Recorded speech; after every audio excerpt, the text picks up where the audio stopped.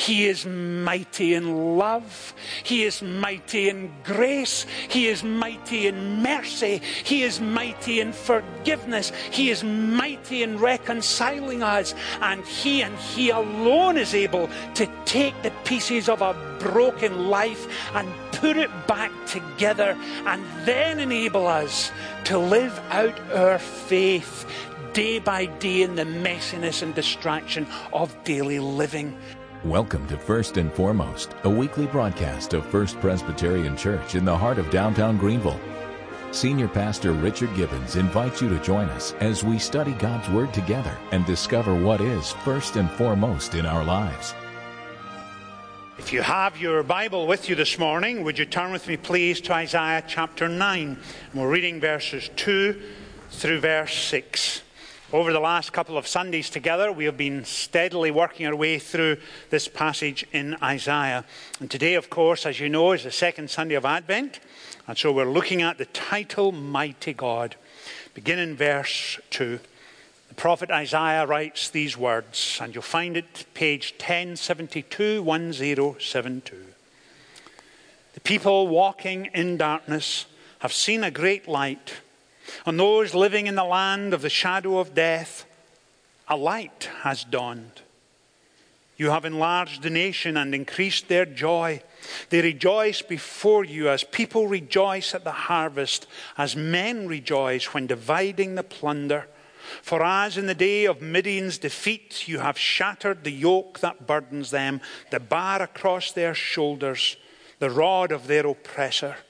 Every warrior's boot used in battle and every garment rolled in blood will be destined for burning, will be fuel for the fire. For to us a child is born, to us a son is given, and the government will be on his shoulders, and he will be called Wonderful Counselor, Mighty God, Everlasting Father, Prince of Peace. Amen, and we trust that God will bless to us this reading from His holy word. 700 years before the birth of Christ, God is speaking to Isaiah. And He is giving him the inspired words for Isaiah to write down. And Isaiah writes down, for to us a child will be born. And he goes on to say what? To us a son is given, and he will be Wonderful Counselor, Mighty God, Everlasting Father, Prince of Peace. That's exactly what Isaiah is saying. And this morning, as we come to look at Mighty God, even when we were reading it, I wonder if somewhere in the back of your mind you were kind of interrupting yourself by saying, now, hold on a second, Mighty God? The child to be born is Lord God Almighty? Is that what Isaiah is telling us? Because if that's what Isaiah is telling us, that gives us thought for pause. And it gives us thought for pause in a number of ways. Because on a Sunday morning, when we have a baptism, or other occasions when we recite together the Apostles' Creed, we say, I believe in God the Father Almighty. Doesn't the Old Testament teach about the oneness of God, His singularity? Doesn't it have what theologians call a monotheistic focus throughout the Old Testament? And it absolutely does. And some of you are already mentally ahead of me here because you are saying, Richard, not only is Isaiah one of the major prophets along with Jeremiah, Lamentations, Ezekiel, and Daniel, you are saying that when he is writing this, Isaiah knows all of that. So is he introducing a second God? Is that what's happening here? Because if he's introducing a second God, there's a problem because the Ten Commandments begin with a focus on one God. I am the Lord your God who brought you out of Egypt, out of the land of slavery, and you shall have no other gods before me. And now it seems as if Isaiah is introducing a second God. What is going on here? Surely that's a contradiction. Well, Old Testament quite clearly has a monotheistic focus. does talk, as we said moments ago, of the singularity, of the oneness of God. And it does seem as if Isaiah is sneaking in another God, someone who's yet to be born. How can he be God if he's yet to be born? What is going on here? Isn't it that self-contradictory note? Well, not only is Isaiah one of the 5 major prophets of the Old Testament, Isaiah delights to write of God in terms of his magisterial splendor. God as sublime, so different, so utterly holy and righteous, perfect. What is it we say? Not only is he infinite, not only is he eternal, he's also unchanging in his being, his character, his truth, his wisdom, his power, his holiness, his righteousness, his love. Is Isaiah really saying all of that is to be wrapped up in this baby still to be born? Remember, as Christian people, we have an obligation as we study and read and engage with Isaiah to understand it, because what Isaiah delights to do is this. Isaiah shows for us and portrays to us God as he truly is.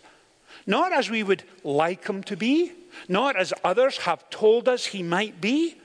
Neither do we get to create God in our own image. Isaiah would never stand for that, because he is eager for us to know him as he truly is. That's why last Sunday was Wonderful Counselor. That's why today we're focusing on Mighty God. But the intellectual problem is this. How can God Almighty be two? How is that possible? Well, if that's where you are in your mind, come with me, please. Put a marker in Isaiah chapter 9 and flick over to John's Gospel. And we're going to spend the rest of our time there this morning. And you'll find it on page 1645, page 1645. And you'll need that text open in front of you. And John begins his Gospel in a radically different manner from any of the Gospel writers. John begins with familiar words. He starts his Gospel the same way as the first book of the Bible. Genesis starts, in the beginning, God. And John intentionally writes, in the beginning was the Word. And the reason John starts with those 3 words, in the beginning, is this. John is writing in his early 90s. He has had 60 to 65 years after the death of Christ to think about how he will begin his gospel. And he does it quite intentionally. And he's saying to his readers, think back to Genesis. Think back to all of the creative, sustaining power of God who spoke and creation was made in the beginning. And that will give you a sense of what I'm about to tell you. And so you come to John's Gospel full of anticipation, full of expectation. In the beginning was the Word. And the Word was with God in the beginning. When you think of God, think of his Word as close to him as it is possible to get. In a deep, face-to-face, intimate relationship. You couldn't get a sheet of paper between them. That's the point he's making. In the beginning was the Word. And when you think of God, think of the Word as well.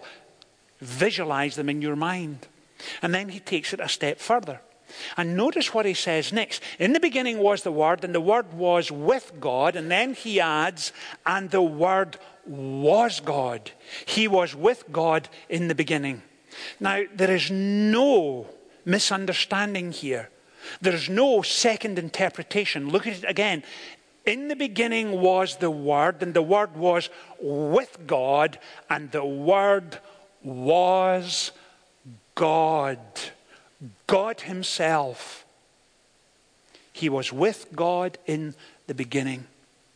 And what we're about to see here in the rest of John's Gospel is this, that the rights, the privileges, the authority attributed to God alone are also given to Jesus. In the beginning was the Word. The Word was with God, and the Word was God. Now that gives us pause for thought, because we're asking ourselves, how can the Almighty and one to be born be one in the same person?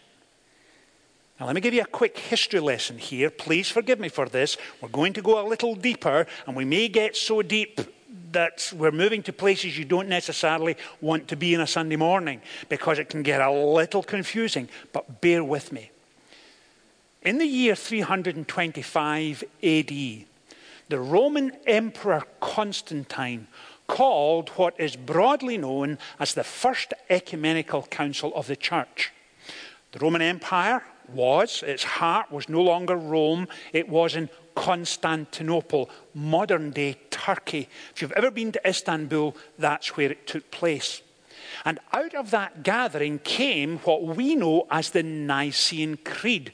We recite the Apostles' Creed regularly, not so much the Nicene Creed, but it's very much a creed of the church.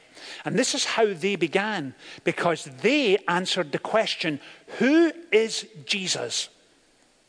Who is Jesus? How do we define him? That was the issue of the day. Constantine got the bishops together and said, make it clear. And they said this, we believe in one God, the Father Almighty, maker of all things visible and invisible, and in one Lord Jesus Christ. They then went on to say, the Son of God, begotten of the Father, the only begotten, that is, of the essence of the Father, the substance of the Father. Two are one, that's the point they were making. Of the essence of the Father, God of God, light of light, very God of very God. These are the attributes of Jesus himself. And they go on and say he was begotten, not made, being of one substance with the Father.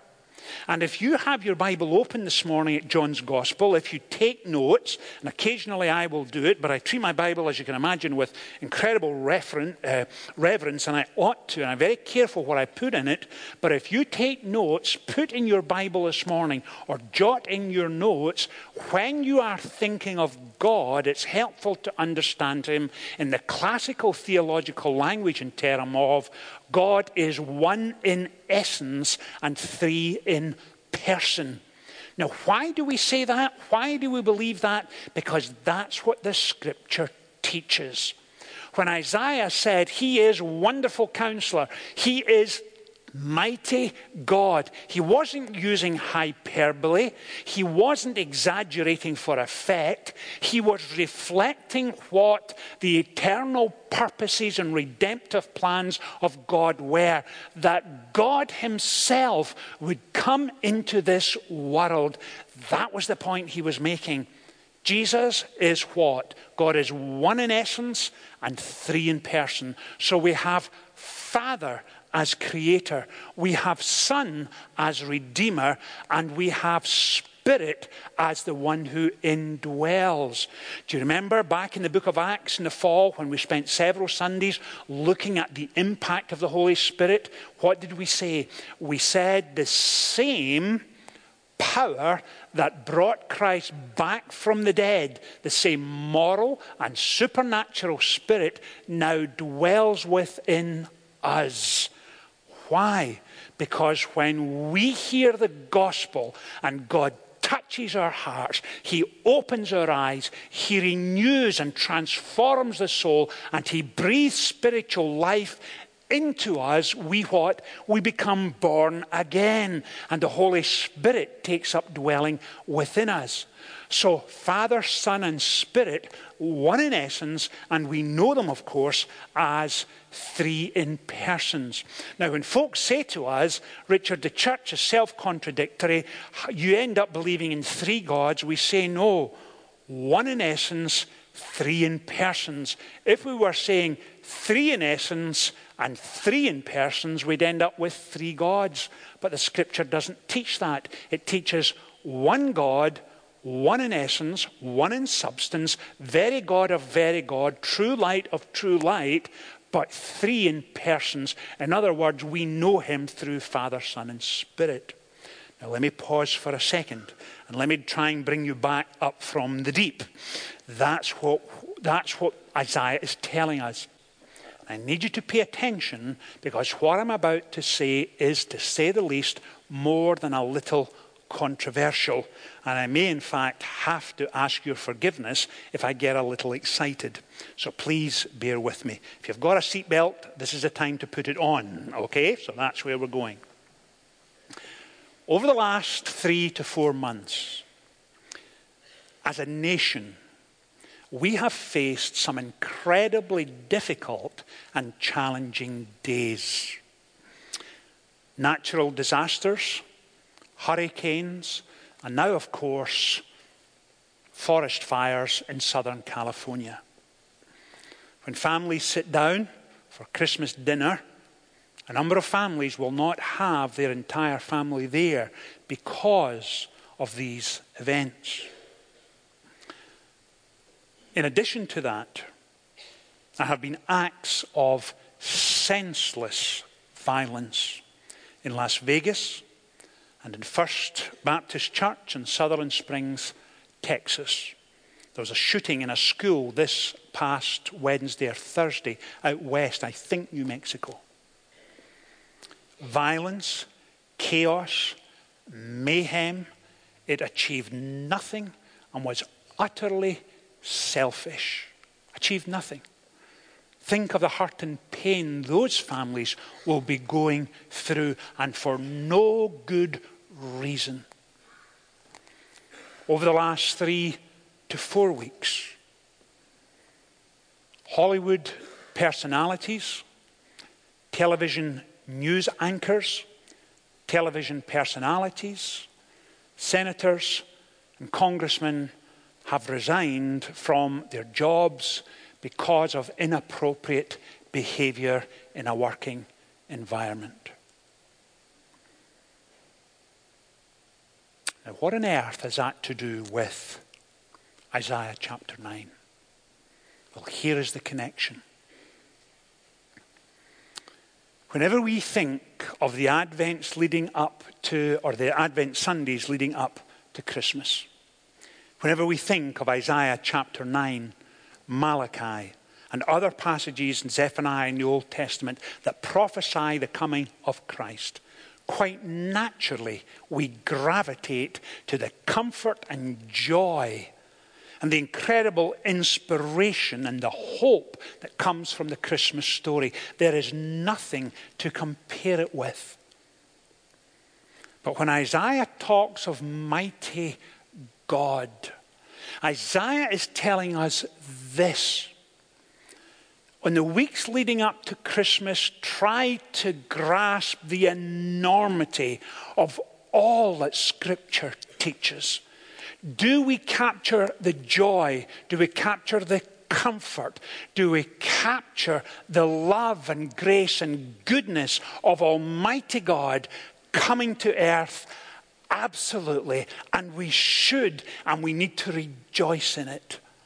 But the Scriptures also teach this, that God came into this world to bring salvation to individual men and women, real people living real lives.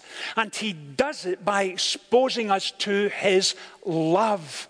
And when he exposes us to the light of his love, John captures it in the next couple of verses when he says this in verses 4 and 5. In him was life, and that life was the light of men.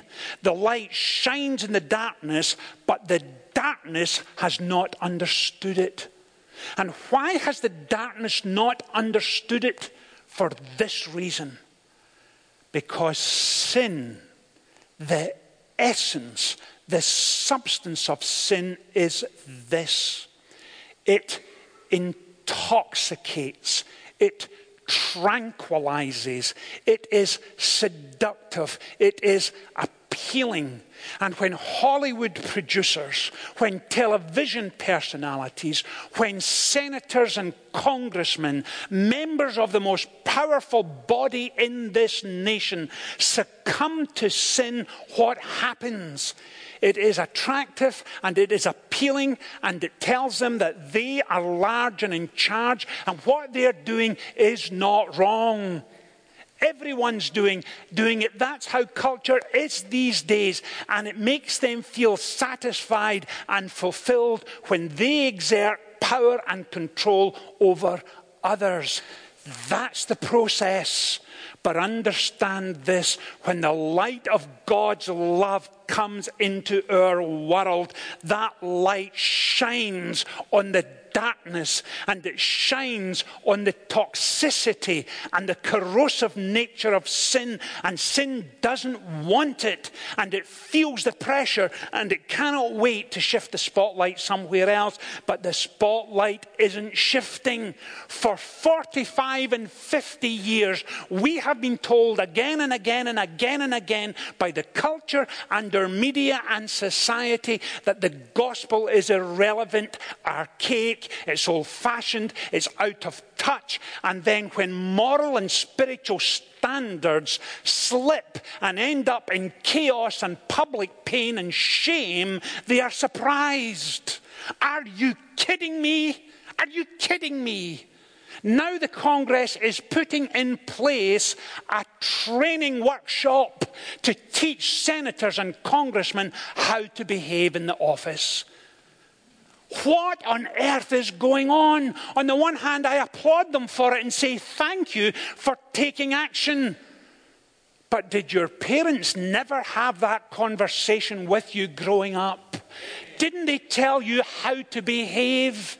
Didn't they tell you what you should do and shouldn't do? And when those moral and spiritual values are minimized and marginalized, that's what we end up with. Now, folks, please hear me when I say this, and I need to be so careful, because pastors and deacons and elders in the past have behaved the same way. The same way. So we don't get to point the finger entirely, but what we do get to say is this: there are moral and spiritual standards. And when we crash and burn and fall, and when we find ourselves publicly ashamed, or when we find ourselves the victim, and please do not forget those who are on the receiving end of this, how will they ever put their lives back together? We steadfastly hold on to the truth of Scripture that teaches us this: not only did mighty God come into our world, He is mighty in love, He is mighty in grace, He is mighty in mercy, He is mighty in forgiveness, He is mighty in reconciling us, and He alone is able to take the pieces of a broken life and put it back together, and then enable us to live out our faith day by day in the messiness and distraction of daily living. Because our culture tells us the opposite. Our culture tells us this: it is easier to neglect a child than raise that child. It tells us it's easier to steal than earn a living. It's telling us that double standards when it comes to morality is okay, and the gospel tells us it isn't. And when the love of God shines upon our sin, it is uncomfortable and unnerving. But understand this: it is always, always, always healthy, and it leads to repentance repentance and renewal and a new beginning. And that's why Isaiah said, the people walking in darkness have seen a great light. For unto us a child is born, unto us a son is given, and he is Wonderful Counselor, and he is Mighty God, Mighty God. In the course of the next 10 or 12 days, somewhere on television, we will see an advertisement that says this: a tie for dad, $50. Perfume for mum, $75. And then it will say, MasterCard, priceless. Let me change that and say this: a tie for dad, given with love, priceless. Perfume for mum, given with prayerful thanks for who she is, priceless. Mighty God, eternal, loving, gracious, majestic, transforming in power, priceless.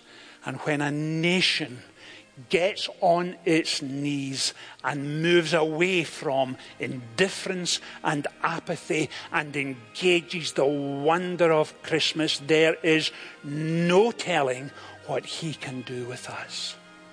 Amen. Let's pray together. Father, thank you for this remarkable passage of Scripture. Thank you for the challenge it brings to us, for the comfort, the joy, but most of all, thank you for coming into our world, drawing us to yourself, indwelling us with your Spirit. Cleanse us, forgive us, and enable us, please, to submit and surrender to the rule of mighty God in our lives each day. In Jesus' name we pray. Amen. Join us on Christmas Eve for our morning service at 8:30 and children's service at 11. In the evening, we'll have a candlelight service at 6 and a watch night service at 11. More details at firstpreschristmas.com.